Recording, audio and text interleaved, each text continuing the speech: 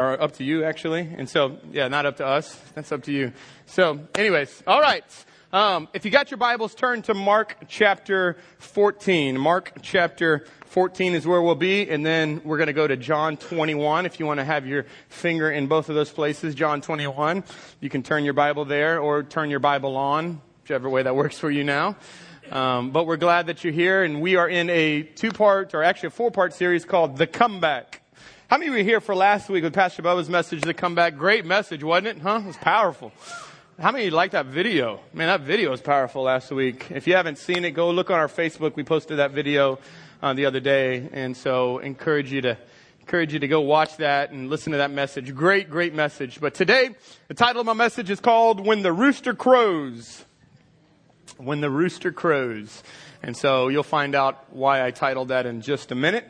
But let me set up the scene for you. All of us love comebacks. We all love comebacks. We love comeback games. Any guys in here that love comeback games? Come on, some sports games. Guys down by 27 comes back and wins it in the end. We love comeback stories. I love watching ESPN's little 30 for 30. They always do these stories of these guys who are down and out and have these big comeback stories of Olympic athletes and all this stuff. We love comeback movies. I put together a little list of kind of my favorite comeback movies for you, just to help you. If you've been looking for some good movies to watch and you haven't seen any lately, these are some oldies, but some classics and some goodies, and I think probably some of the best comeback movies out there. And so let me show you my top 3 comeback movies of all time that I've seen so far. The first one is, anybody know what this is? The Pursuit of Happiness. Anybody seen this movie? If you've seen this movie, raise your hand. If you haven't seen this movie, write it down. You need to see this movie. It's an awesome movie.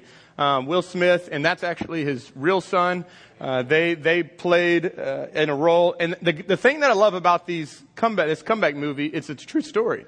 True story of a guy, living in a Subway bathroom with his son, trying to sell things and trying to make a living. And just a really awesome story of a guy of determination, didn't quit, saw it through. Awesome comeback story. The second one is probably one of my all-time favorite sports comeback movies of all time. There's a lot of good ones. Hoosiers, Remember the Titans. There's a lot of good ones. But this one is probably by far one of the best ones that I love. Let me throw that one up there. Come on. Any Rudy fans in the house? I love Rudy. How can you not cheer for Rudy? Rudy's like 4'3", wants to play football for the Fighting Irish, has this dream from when he was a young kid watching Notre Dame play, made this promise, I'm going to play for the Irish, and everything stacked up against him that he'd never play, and then ends up getting on the practice squad. Anyway, I don't want to give it up. I want to tell you what happens, but if you just look at the picture, you can kind of figure out what happens. But if you've never seen that movie, go check out Rudy. And then last but not least, I think by far the ultimate best, nothing has ever even come close to the best comeback movie of all time. About a couple years, probably 2 years ago, I sat down and told my boys, listen, if there's any movie you're going to see, you've got to see this movie. And so I brought them into manhood with this movie. Can we throw this movie up? Come on. How many of you know what I'm talking about? Right? They ain't nothing better than some Ivan Drago telling, I'm going to kill you. And then you see this happen. And this is like the ultimate stand up on the couch and you're fighting and hitting and stuff. It's probably why we got a lot of bloody noses in our home and all that kind of stuff. But I love Rocky. And I know he's made like 17 movies and it seems like Rocky can't die. He is going to always make it. But Rocky IV, by the way, is the best one. If you want to go watch any Rocky out of the 17, Rocky IV is the best one with the Soviet. So anyways, those are comebacks. We love comebacks. We love seeing comebacks. We love hearing about comebacks. But how many of you know comebacks are awesome to watch, but they're hard to live? Man, they're awesome to see, but man, it's a hard thing to live out a comeback. And this series has all been about this idea of it's not too late, you're never too far. And we all in our lives need a comeback. Pastor Bo talked about our common comeback last week. And today I want to set up a scene. Mark chapter 14. I want us to think of this. And the reason I talk about comeback movies is because I want us to look at this like a comeback movie. Let me set up the scene for you. We got our two main lead characters in this story. Jesus, who's always the lead character. But then we got another guy, and his name's Peter. He used to be named Simon. Jesus changed it to Peter. And then we got kind of the supporting cast in this movie. All the rest of the disciples. They've just finished up their final Last Supper. And Jesus is having kind of a final little pep talk with his boys. And so we catch up in Mark chapter 14, a story of Jesus and Peter and these guys. Now, let me just kind of do a real quick update and a little biography on Peter, because Peter's our main guy we're going to talk about today. Peter is a professional fisherman by trade. He was probably one of the first followers to ever follow Jesus. He was one of the only disciples that was married. Most people don't know that. He was the oldest disciple. Peter had a motto in life. Act first, think second. That was Peter's motto. Anybody know somebody like that? Talk first, think second. That was Peter's motto. Peter was a competitive dude. It's probably why I absolutely love Peter. Peter always wanted to be first. He thought second place was the first loser. He always wanted to be first person. He always wanted to win. He always wanted to show that he was the best. And in his mind, he honestly thought he was the best. He was always this. He was the guy, he's the only human man that ever walked on water next to Jesus. Now, he did sink, okay, but hey, give it to him. The other guy stayed in the boat, and at least he got out on the boat. He's a guy that, after the resurrection, was the first one to preach and led thousands of people to the Lord. He was probably the second greatest church planter in all of the Bible. He wrote a number of books in the Bible. We have 1 Peter, 2 Peter, and a number of other books in the Bible. His name was Simon. Jesus changed it to Peter. At the end of his life, he actually ended up giving up his life by getting crucified on a cross, much like Jesus, but upside down. I mean, it's a hardcore dude. And so the reason I share all that with you is because I want you to know a little bit about his personality. I want you to know a little bit about who he is. Because for us to appreciate his story, we got to know about who he is. Now let me set up the scene for you. So Jesus is having this conversation with these guys. And in Mark chapter 14, I want you to read with me in verse 26. It says, "And when they had sung a hymn, they went out to the Mount of Olives, and Jesus said to them, 'You will all fall away, for it is written, I will strike the shepherd, and the sheep will scatter.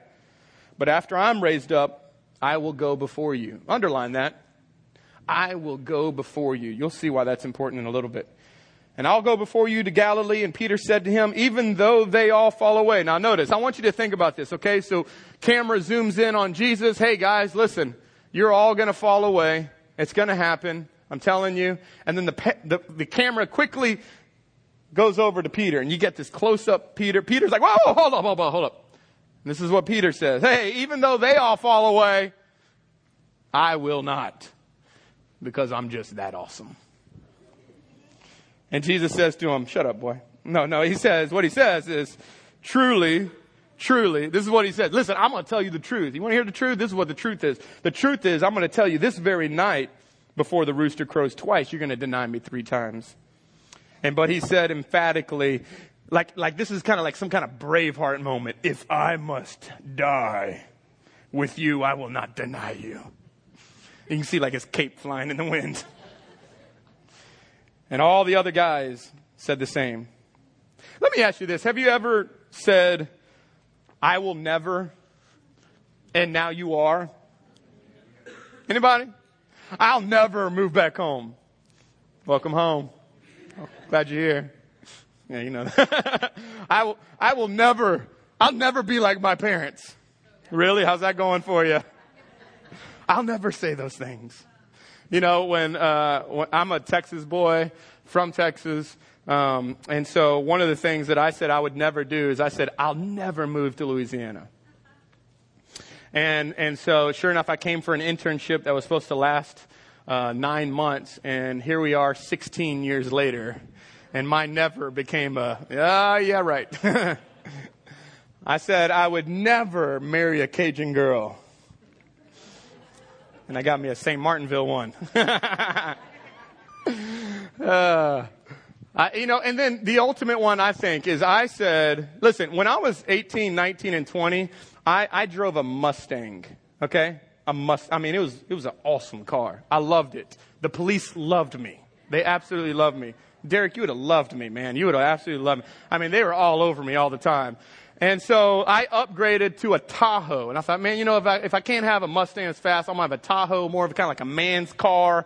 It's a big car. I can get a lot of people in. I was a youth pastor, threw them all in. And one of the things I said, Lindsay and I got married, then we started having kids, and we were throwing all these kids in this Tahoe and all that stuff. And then I said, listen, I will never, ever drive a minivan. I draw that line. And now y'all see me in my Honda Odyssey just driving around. I lean my chair back just a little bit just because of embarrassment. No, it's my swagger wagon. I like it now. I don't care what you say. I love it. I got DVD player. My seats can recline. I can throw. It's awesome. So my door's automatically open for me. What about yours? Okay. But have you ever been where Peter is? Have you ever been there? Bold, confident, a tad cocky. I got this. I'll never do that. God, I'll never do that. God, I'll never mess around with that. And then sure enough, God, I'll never date a guy like that. Sure enough, God, I'll never do this. Never again. Never. Okay. I can't tell you how many people I pray for on Sundays. This is it. I'm done. Never again. And then the next Sunday they came back up and go, hey, how can I pray for you? Well, I think we relate to Peter more than we care to sometimes. We all got areas in our life where we feel kind of bold and confident, and I'm just never going to do that. And here's Peter with his cape in the wind. Listen, all these guys, they weak guys. Jesus, you got the cream of the crop right here. Listen, they may deny you, but I won't. And so we have this kind of confident, bold, cocky Peter wanting to almost prove himself to Jesus. Like, listen, Jesus, you're glad you got me on the team. I am your LeBron. I'm it. And that's what Peter's confidence is. He is overly confident and cocky of what he has. But Peter thinks his performance is why Jesus loves him. And I want you to go to verse 72, 1472. A lot happens in between verses 31 through 72. I love the story of Peter and Jesus because it's almost like God interweaves their stories, because Peter's on trial, whether he's going to deny Christ or not, and Jesus is on trial. They're both on trial. Jesus gets arrested. Jesus gets brought to a trial. And the Bible says that Peter was at a distance watching what was happening with Jesus. See, this big, bold, cocky Peter said, I'll never abandon you, was at a distance. And he stayed at a distance. The Bible goes on and begins to say that he's on the outside now, and people are starting to recognize who Peter is. They go, hey, aren't you like one of Jesus' guys? The first one. No. I don't even know. Who? What you talking about? And there's denial number one. Then the Bible says that a young girl sees Peter and recognizes him. A little teenage girl says, oh, no. You're Jesus. You're that Jesus guy. You're that following him. And he goes, I don't know what you're talking about. Denies him 2 times. Finally, the Bible says that someone sees him again, surrounded at a fire. They're sitting at a little outdoor weenie roast. And they're having, just roasting their hands, trying to keep warm. Someone looks at them yet again on the 3rd time and says, hey, wait, you're one of those. And the Bible says that he got so mad, or in maybe the Cajun, he got fâché, that he literally cursed Jesus. I don't know who and then you fill in every expletive that he wanted to say.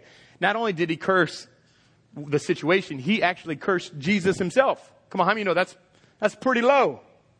This guy who just moments ago was confidently saying, you glad you got me on the team, is now cursing Jesus. And in verse 72, we catch up with Jesus in this movie. And this is the scene. Mark 14:72. And immediately the rooster crowed what? What does it say? A second time. Remember, Jesus said something about the crowing a second time. And it says, and Peter, what did Peter do when that happened? He remembered. He remembered how Jesus had said to him, before the rooster crows twice, you'll deny me 3 times. And then he broke down and he wept. How many know Peter wanted to strangle that rooster? Brother wanted some Popeyes after that. I'm going to kill this thing.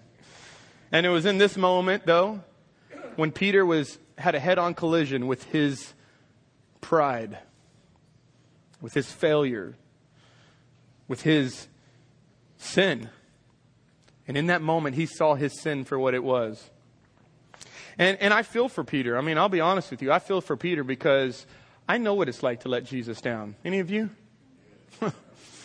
I know what it's like to make some promises that I say I'll never do and I'll always will, and then to come up short on those promises. And you know what I love about the Bible?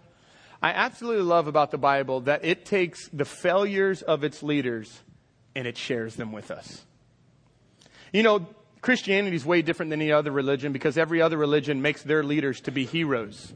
The Bible takes the heroes of the Bible and makes them failures. You look all throughout Scripture, and some of the best men that God used mightily were ultimate failures. David, a man after God's own heart. Oh yeah, by the way, he killed somebody and committed adultery. Y'all with me here? Samson, awesome feet and strength. Gave his strength away, sleeping with a prostitute. Oh, sounds good. Are y'all with me here? The Bible is constantly showing us the failures of its leaders to point us to who the real hero is in the Bible. And it's not the men, it's not the leaders, it's actually Jesus. So here's the question. What do we do when the rooster crows? Because how many of you know it's always crowing? It's always crowing. It's always crowing in our lives. And what do you do in that moment where you said you'd never do it again and you do it again? And the realization hits. I said I'd always be faithful to my wife, and I haven't been. I said I would never touch this drug or this thing, and here I am in the middle of it. What do we do? Well, the good news is the Bible says that the church was built on failures, on sinful people, on people that couldn't cut it, couldn't make it, screw-ups. And this church is no exception. Whether you know this or not, our church here, Just Jennings, not even counting Crowley and Eunice, Just Jennings has adulterers and fornicators and former drug addicts and some people who have murdered people, some people who have raped people, some people who have been strung out on every drug, alcoholics. Come on. Welcome home. Yeah. And so we come into this place where we think oftentimes that our failures keep us from church. And most people don't step into church because of their failures. But actually, your failures is what invites you into this church. It's actually the only thing that gets you in this church. Are you a screw up? Yeah, you can come in. Are you a screw up? No, I'm good. Get out of here. Okay, so it's kind of how this goes. We'll start doing that process next week when you show up, okay?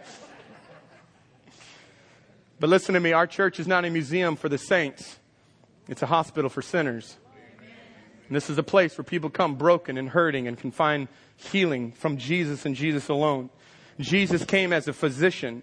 You know what a physician does? They help heal sick people. That's what a physician does. You know what all the healings that Jesus performed had in common? There's one thing that all of the healings that Jesus had, that he performed, that had in common. You know what it was? Sick people. Sick people. Anybody in here have a past that you totally wish you would not have? Anybody in here have that? Anybody have something in here that you regret that you did? Anybody have in here something that was painful that somebody did to you that you're having a hard time forgiving them for? Anybody have something like that? Come on, anybody have some things that you wish nobody else knew? Anybody struggle with these things? Anybody in here feel like you've done too much? You've gone too far? Come on, listen to me. If that is you, you are a candidate for a miracle. And you're a candidate for a comeback. That's you. You and I are candidates for a comeback, not because of our successes, but because of our failures. And it sets us up, which let me give you this first one. Take these notes with me. Let me write this down. Your setback can be the starting point to your comeback. Your setback can be the starting point to your comeback. Where you fail is actually the starting point to when God can bring a comeback in your life. Now let me set up the next story. John chapter 21. Turn there with me. So John chapter 1 all the way through John chapter 20, the book of John, is an incredible story of all that Jesus has done for us. Okay, John chapter 17, 18, 19, 20, the story of Jesus and what he did on the cross and then his resurrection. John chapter 20, at the end of John chapter 20, Jesus is resurrected. He shows up to his disciples. You know, the whole doubting Thomas scene where Thomas goes, I don't believe it. And Jesus is like, well, touch it. Okay, so that is this whole thing, John chapter 20. At the very end of John chapter 20, you can go look at it for yourself. At the very end of John chapter 20, there's like 2 verses. And it says, the purpose of this book is pretty much, I'm summarizing, paraphrasing, is so that you can find life in Jesus. In John chapter 20, it's kind of like, if you're at a movies, it's kind of like the music crescendo at the end. The hero's already done what he's done, you know. Iron Man has defeated the enemy, and everybody's like walking around, you know, all running off into the sunset. And that's what John chapter 20 really is. It's kind of this sunset moment. Music is crescendoing. You're just waiting for the credits to start rolling down the screen. But the great news about all of this is as the rolling is rolling down the screen, something else happens. It's not over. You know, my boys and I, we love movies. We love going to see movies as a family. We've seen Star Wars, and we just love trilogies. We love all that kind of stuff. But one of my favorite series of movies that me and my boys and my wife like to watch is all the Marvel series. Any of your kids in here love Iron Man and Thor and Captain America? And my boys know something that maybe a lot of people may or may not know. And this is a really cool thing. My boys are always excited to go see these movies. But what they're actually more excited is actually not to see the movie. See, what most people don't know is after Iron Man defeats everybody and the credits start rolling, our family stays seated. We sit and we let everybody else get out of the theater and we become no, we don't do that. So we sit there because every Marvel movie has what's called a stinger. It's a stinger. And a stinger is a sequel or a clip or a scene after the credits. Most people don't know that. They get up and leave. But we don't. We sit in there and look like the stupid ones. Y'all the guys sweeping up. Y'all gonna leave? No. There's a stinger that's coming up. And after every Marvel movie, there is a stinger that sets up the next movie. You go watch any of those and wait. And afterwards, there's this stinger. There's this scene that sets up the next scene. John chapter 21 is the stinger. It's the next scene. We thought it was over. And Jesus goes, no, surprise, not yet. There's still John 21. And you know why he says that? Because in John 20, when he shows up to the disciples, there's a guy missing. Guess who's missing? Peter. And Jesus doesn't close the scene until he fixed everything. And Peter needed to meet Jesus. And so John chapter 21, read with me in 21, verse 1. And it says, after this. So after the credits had gone and everything was over and everybody thought it was all good and done. And hey, we lost one, no big deal. Jesus reveals himself again. And to the disciples by the Sea of Tiberias, and he revealed himself in this way. Simon Peter, called the twin, Nathanael of Cana in Galilee, the sons of Zebedee, and 2 others of his disciples were together. How many of you would like to be those 2 other disciples that didn't get your name in the book? Come on, what a ripoff. How lazy is this writer? Okay, we got Simon, we got Thomas, we got Nathaniel. Man, I'm so tired. 2 other people. It's kind of like, you ever been like on Facebook and you've been like in a big group photo and somebody posts it and they tag everybody but you? You know, ever been there? And so then you got this awkward position. Like, do I tag myself? Because that's kind of creepy. Or do I not? You know what I mean? Or it's kind of like when somebody posts a Facebook profile photo of their profile and you were in that photo with them, but they cropped you out. They just got them. You're like, wait, I was up in that picture with you. You cropped me out? And all they got is your hand on the other side of them. That's what this is. Anyways, that has nothing to do with the message. I just thought it was hilarious. And so it says, verse 3, Simon Peter said to them, now watch this. I'm going what? Now you got to imagine, he just denied Jesus 3 times, the most utter failure of his life he's experienced. He's denied Jesus. And here we are. And he says, you know what, guys? I'm done. I'm finished. I'm tired of this. I've given 3 years of my life to this man, and I am a failure. I'm going to go back to what I was doing before. And he goes back. How many of you been there before? You been there? What God saved you out of? Eventually, God maybe He's not doing what you think He's supposed to be doing, or you failed enough and you figure out, you know what, this whole God thing, this thing ain't working out. I mean, they say it's supposed to work out and I'm supposed to be blessed and highly favored. Now I just feel like I'm depressed and hurting. I'm tired of this. I'm gonna just go back to what I know. I know drinking. I'm gonna go back to that. I know how to kill my pain with some over-the-counter drugs. I'm gonna go do that. I know how to do those things. And we go back to the things that we said that we would never do, and we go right back to it. And I want you to notice this. It says, after they revealed themselves again to the disciples, well, actually, verse 3, sorry, I'm going fishing. And they said to him, we will go with you. They went out and got into the boat, but that night they caught nothing. How many of you know that when you quit, it's contagious? It's contagious. Not only did Peter quit, all the other guys go, you know what? I'm sick and tired of this God thing too. I've been doing it for 3 years with you. I'm tired of this. I'm quitting. Good, I'm quitting too. I'm going to tell you right now, people are watching you. They're watching your marriage.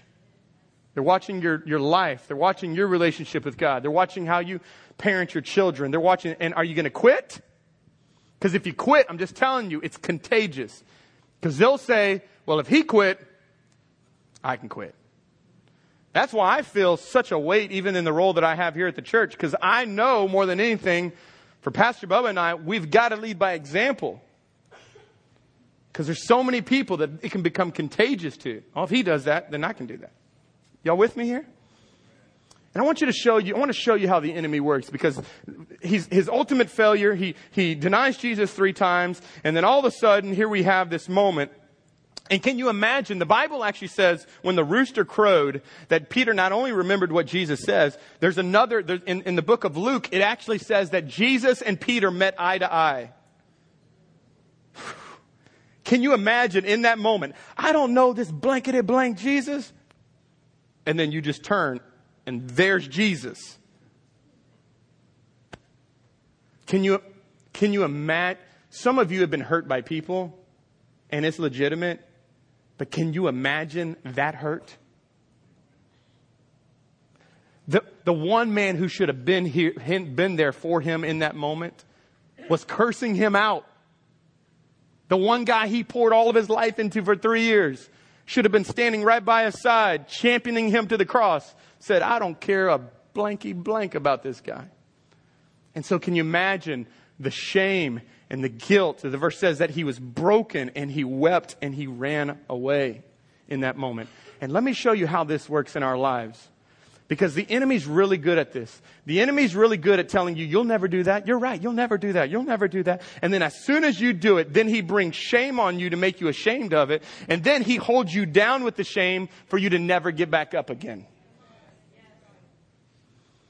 My boys and I love watching UFC. And we just love it. We love watching guys beat each other up. I don't know what it is, but we love seeing it. And there is a move that's called the rear naked choke. Now, I know if you don't use in UFC, it can seem a little weird, but it's what it's called. And the way that it works is an opponent, while he's fighting with his other opponent, he uses the strength of the other opponent to get him into this position. So the other one, if he's a big jabber, he'll jab and he'll get off balance. And then the other opponent would literally throw him to the ground and get on his back and put his arm around the other guy's throat. I'm deciding if I want to prove this or not. I don't know. Anyways, y'all want me to, don't you? I mean, so I'm not going to, because these muscles might really take somebody out. So, no, stop, quit. So, let's not digress here, okay? And the opponent will literally take their arm around the other person's neck and literally choke them out. And that's what the enemy does to us. He takes our shame, our guilt, our fear, our failures, and he literally puts it around our throat, holds us to the ground until we just tap out of the game. That's what he does. He's good at it. He's an accuser. He likes to take what you did and make it who you are. Hey, you didn't just sin sexually. You're a prostitute. You didn't just do some drugs. You're a drug addict. And he wants to label you what that is. Are y'all with me here? Have y'all heard this voice before? And this is what he's doing to Peter. Peter's running. He's on the run. How many of you know this is the worst place for Peter spiritually? You know why it is? Because he's tasted enough of Jesus to go back to fishing. It's not the same anymore. But he's so discouraged and depressed, he can't move forward to go pursue God again. And it's just a terrible place to be spiritually. Because I know what God wants for me, but I feel like I've heard him so much that I got to go back. But then when I go back, it's not even funny anymore. How many know that? Like, sin's not even funny anymore because you're like, I know I'm not supposed to be doing this, but really, it's what it is. Because you got God in you now, and he's going, So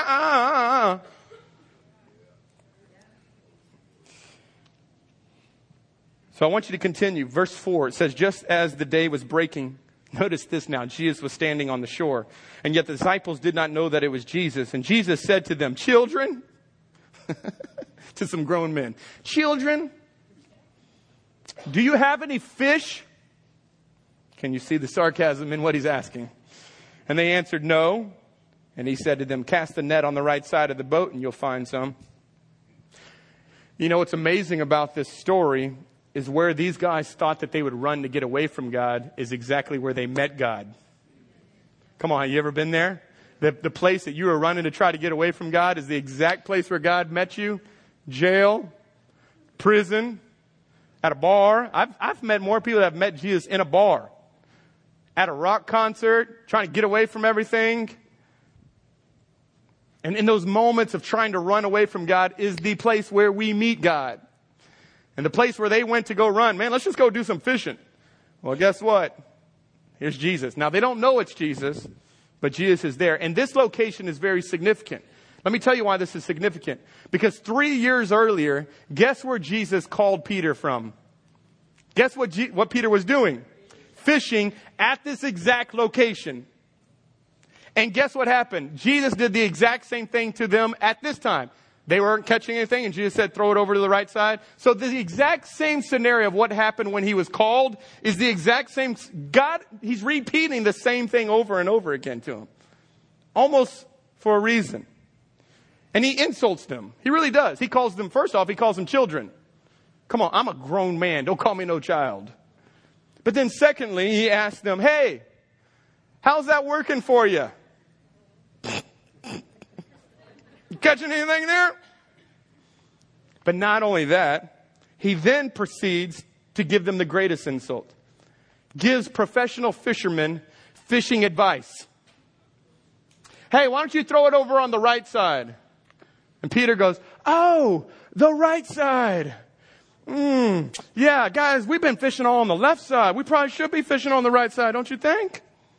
I mean, we never tried the right side. Okay, these guys are professional fishermen. They fished on the front side, the back side, the right side, the left side. They fished everywhere. And here's Jesus going, hey, why don't you go fish on the right side? And so sure enough, they do what Jesus tells them to do. Which leads to our second point. Why is Jesus doing this? Why is Jesus asking them questions he knows the answer to? You ever thought that? It's kind of funny. When Jesus asks you a question, he's not asking it because he doesn't think. He knows the answer, okay? And the reason why he's asking is this second point. Write this down. Because your failures don't prevent a comeback. Your pride does. Your failure doesn't prevent a comeback. Your pride does. The reason Jesus kept asking them, hey, how's it going for you? You catching any fish? The reason why he was asking that is because Jesus wanted Peter to be honest. And the first person that you and I need to quit lying to is ourselves. It's ourselves. Hey, man, how's things going? Oh, dude, it's going good. Liar. Liar. Jesus didn't demand perfection from his guys. They're teenage guys, most of them. They're gonna blow it. He knew that. What he demanded was honesty. Just be honest. And the reason why he's asking, hey, how's the fishing going for you? Because he wanted Peter just to go, it sucks. to be honest. It's terrible. We're not catching anything. I've been out here all night. That's what he's looking for. And can I tell you, that's what God is looking for in you and for me. Hey, how's your marriage? Oh, it's going good. Oh, no, it's not.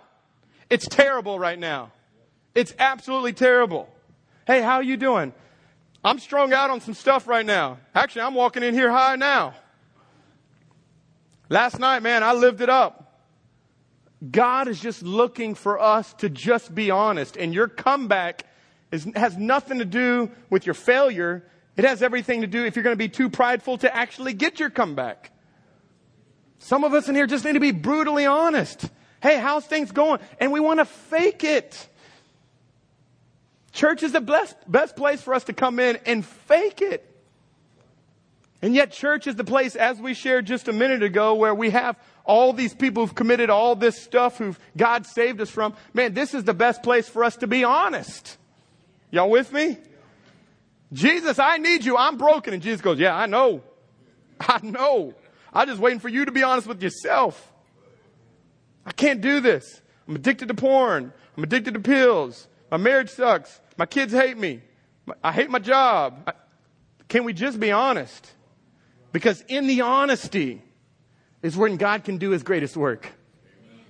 Amen? It's where he works. And it says, so they cast it, and now they were not able to haul it in because of the quantity of fish. And the disciple whom Jesus loved, therefore, said to Peter, it's the Lord. They finally realized, hey, it's Jesus. Now watch this. When Simon Peter had heard that it was the Lord, he put on his outer garments. I don't know why he was naked. Don't ask me why he's naked. But he finally put on some clothes. Thank you, Peter, for putting on clothes. But he put on clothes and he jumped in for work. He was stripped for work and he threw himself in the sea. And the other disciples came in the boat and dragging the net full of fish, for they were not far from the land, but about 100 yards off. I don't know about you. I've never seen anybody outswim a boat. Has any of y'all ever seen anybody outswim a boat? So the Bible says that he realizes that it's Jesus. He jumps in the water and the other guys bring the boat in. I can just imagine the scene. He's swimming and they just rowing the boat right next to him. Hey, you want to jump in? I mean, you can come in if you want to. And they're just rowing the boat. And they're getting there. And I want to tell you, this is in there for a reason, though, because I want to show you why Peter does this.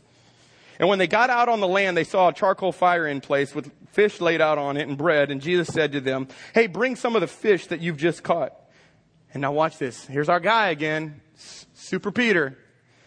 So Simon Peter went aboard and he hauled the net ashore full of large fish, 153 of them. And although there were so many, the net was not torn. Do you notice what Peter is doing? He's swimming, and now he's working strenuously to come and try to get this big old thing. Hey, God, hey, can you get me some fish? I got it. Guys, back off. I got this. 153, look at this. This is my catch right here. This is my catch. Not only is he swimming, he's straining, he's effort. He's constantly trying to prove to Jesus, I'm still your man, Jesus. Look how strong I am. Look how good I am. Look, I wanted to be here first. I jumped in the water to come see you. They were like swimming in the boat and, rowing the boat and everything. Almost like he's constantly just wanting to prove himself to Jesus. Look, Jesus, am I still good? Do you still love me? Look, I did all this stuff for you. And this leads to the third point, and that is that your comeback is not because of your great faith, but God's great grace. This story is not about how great Peter is. This story is about how great Jesus is. And this story contrasts Peter's need to constantly prove himself to Jesus and Jesus' invitation. Watch what happens here. Verse 12. And so Jesus says to him, good job, Peter. You're a great swimmer, man. No. Dude, man, look how strong you are, bro. You've been working out? 153 fish? No. He also didn't say what I thought he would have said, which would have been what I would have said, which is, I told you so. Remember I told you about that 3? No, he doesn't. You know what he says? He gives an invitation. Hey, guys, you hungry? You want some breakfast? Breakfast, not breakfast, breakfast. You want some breakfast? And now watch this. It says, why don't you come and have breakfast with me? And now none of the disciples dared to ask, who are you? Because they knew it was the Lord. And Jesus came and took the bread and he gave it to them. And so with the fish. Notice, no condemnation, no lecture, no rebuke, just a, hey, you hungry? And John 21, verse 15 is a story, it continues on and it closes out this little stinger sequel of this movie. And it says, and when they had finished breakfast, Jesus said to Simon Peter, Simon, son of John, do you love me more than these? Now, some scholars think when he said, do you love me more than these? They think that he was pointing to the fish and the fishing. Hey, do you love me more than fishing? Because you seem to always go back to fishing. But some scholars believe, and I think this one's to be more true, is that he pointed to the other disciples and said, hey, do you love me more than these? Because do you remember what Peter had said? Remember in Mark? He said, hey, all these guys aren't going to love you, but I love you. I truly love. And so it's almost like Jesus was saying, hey, do you still love me more than these guys? Ooh. And then this is what he says. He said, yes, Lord, you know that I love you. And he said to him, well, feed my lambs. And he said to him a second time, hey, Simon, son of John, do you love me? And he said, yes, Lord, you know that I love you. And he said, well, tend my sheep. And then he said to him the third time, Simon, son of John, do you love me? Now watch this. The third time, Peter was what? He was grieved. Now I want you to notice this. There's a lot of symbolism that's going on here. When Peter denied Jesus for the 3 times, do you know what he was sitting around? A fire. And guess what they're sitting around now? A fire. How many times did Peter deny Jesus?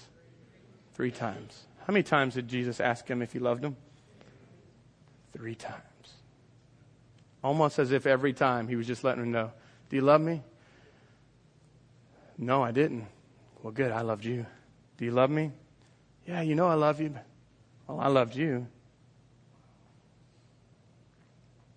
One of our guys was telling me between the first and second service, they put a correlation together. See, Peter denied Jesus 3 times, and the rooster crowed how many times? 2 times. And so that equals the number of 5, which is the number of grace. See, your comeback is not about how awesome and great your faith is. Your comeback is about how awesome and great His grace is. For all of your mistakes, all of your failures, all your shortcomings. See what Jesus was trying to prove to Peter? Hey, you're more wicked than you could ever imagine, Peter. But guess what? You're also more loved and accepted than you could ever imagine. And I'm here to tell you, all of us, you're more wicked than you actually think you are. You think you're pretty good. You're really not. Welcome to our Savior's Church. You're not that good. You're really wicked. The Bible says our heart is deceitfully wicked. No man can know it. Our heart is wicked. That's why you keep struggling. That's why you can't make your marriage right. That's why you can't get over the addiction. That's why when the rooster crows, it's always crowing in your life because you're always screwing it up. Because we are wicked. But we also are more loved and more accepted than ever before. And that love and acceptance propels us to now begin to allow Jesus to clean us and to help us and to give us the comeback. See, when the rooster crows in our life, we need to know that your failures will put you in touch with God's grace. And God's grace puts you in touch with Jesus. See, Peter was an amazing leader, not because of his successes, but because of his failure. His failures were his gateway to his grace. And grace was the gateway to Jesus. And an intimacy with Jesus was his gateway to changing the world. Jesus had to get Peter to a place where he could no longer rely on his own strength, but he had to rely on Jesus. And God is in this place. And for many of you, God is not going to save you from porn and drugs and alcohol. Some of you, He will. But many of you in here, you know what He's saving you from? Religion. He's saving you from yourself. That's what He's saving you from. You think you're just really all that good. And that Jesus should be happy that you're on His team because you're that awesome. But I'm here to tell you, you're not. And the reason you are where you are today is only because of the grace of God. May our stories not boast in how awesome we are, but how awesome He is. So when He restores your marriage and He gives you a comeback and He saves you from drugs and alcohol and in prison and wherever else, And He saves you from maybe being in church for 10 years, but only listening and never living it out. He saves you from that. That is the gospel. And when He does that, you better point to Him and not to yourself. Our story should be all, listen, I was a wreck, I was a mess, but Jesus saved me. That is our story. And let me give you our last one. We're going to wrap this up. Your comeback is never about you. Your comeback is never about you. I want to bring you to this last verse. This last verse is found in Luke chapter 22. Now, this is Jesus having a little chat with Peter way before He denies Him. So we're going to do a little flashback here. We're going to go back in time. Before the failure, before the denial, before all that, I want you to see what Jesus says to Peter. And that's what He says in Luke chapter 22, verse 31. He says, Simon, Simon, remember that's Peter, he changed his name. Behold, Satan demanded to have you. Whew. Come on, how many want that said about you? You're praying to God, Satan wanted you. Oh, yikes. Now watch this, that he may sift you like wheat. But here's what I want you to know, Simon. I've prayed for you. Come on, some of you need to hear this morning. God prayed for you. He's praying for you. And this is what He says. I've prayed for you that your faith may not fail. Well, guess that prayer didn't turn out right. He failed. Right? Everybody right on that one? He failed. But see, is the beauty of the gospel and of Jesus. God didn't say that only failing once was His ultimate failure. Because the way that God works is He allows us to fail, but He gives a comeback because that's not the ultimate failure. As long as you get back up, you have not failed. And even though Peter failed, he did fail. In the end of it, he did not fail. Because in the end of it, he was murdered on a cross upside down because he didn't fail. And the reason he didn't fail was because Jesus was praying for him. But I want you to see this. This is so powerful. Not only was Jesus praying for him, He says, when you have turned again, so when you have your comeback, when your comeback happens, this is what I want you to do. Strengthen your brothers. Your comeback is not about you. It's never been about you. You know what your comeback has always been for? For other people's comeback.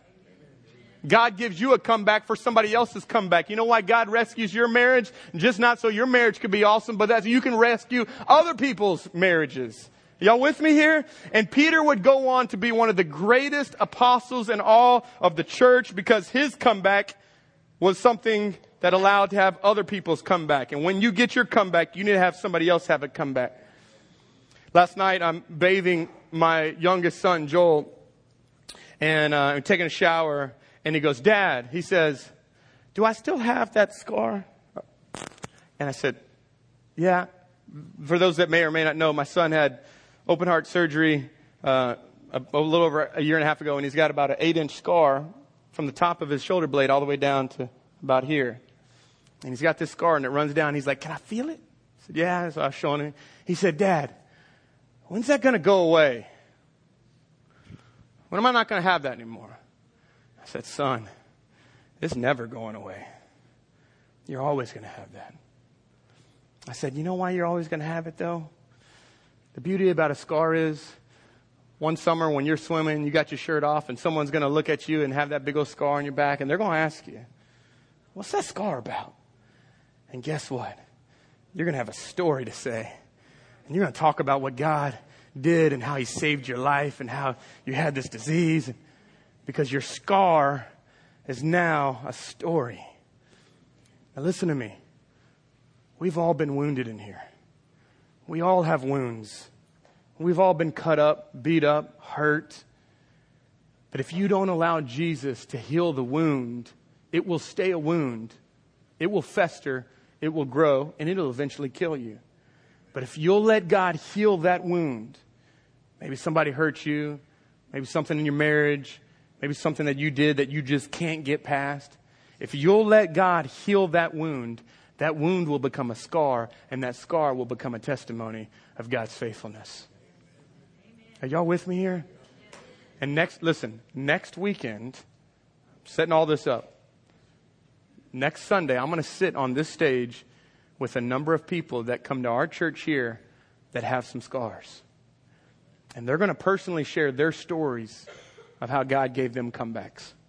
Some of these, they're still in their comeback. Because how many know sometimes a comeback is not just right then. It's a journey. It's a journey. So I invite you to come back for Comeback Part 3 next week. We'll talk about that. But I want us to bow our heads all across this room. We're going to close this out. Come on, how many know we're a community of comeback people? That's what we are. And there's some of you right now in this place that you need a comeback. And as we've been talking about this story of Peter, it has just resonated in your heart.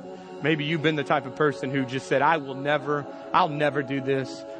And you're living in that I'll never right now. Maybe you've kind of lived your life running your thing, doing it how you want to do it. And now life has just beat you up. Maybe you're in a situation that's just absolutely hopeless. Maybe you've done I'm going fishing. I'm done with this. And you've stopped trusting and believing. And God's wanting to breathe hope in this house today. If that's you in this place, and you say, you know what, Pastor Josh, I need a comeback in this area. There's an area of my life where I need hope. I need Him to come. Maybe it's a failure. Maybe it's a shortcoming. But I need Him to show up more than anything. If that's you, come on, boldly. We just throw your hand up in the air. Come on, that's me. Pray for me. Come on, hands going up all over the place. All over the place. Wow. Come on, this is a house of comebacks. The only thing that prevents our comeback is our pride. So God, we're honest right here. We need it. We need it. Come on, keep your hands up all across this room. Father, I pray right now for every hand that's raised, God. Lord, this hand doesn't just represent weakness. God, this hand represents that in our weakness, you are strong. God, this hand represents that in our failures, you come through. God, this represents that when we've blown it, God, you fulfilled your promise that you would go before us. That was the promise of Peter. You would go before him and you would pay for that. So God, I thank you for every person in this place that has their hand raised this morning.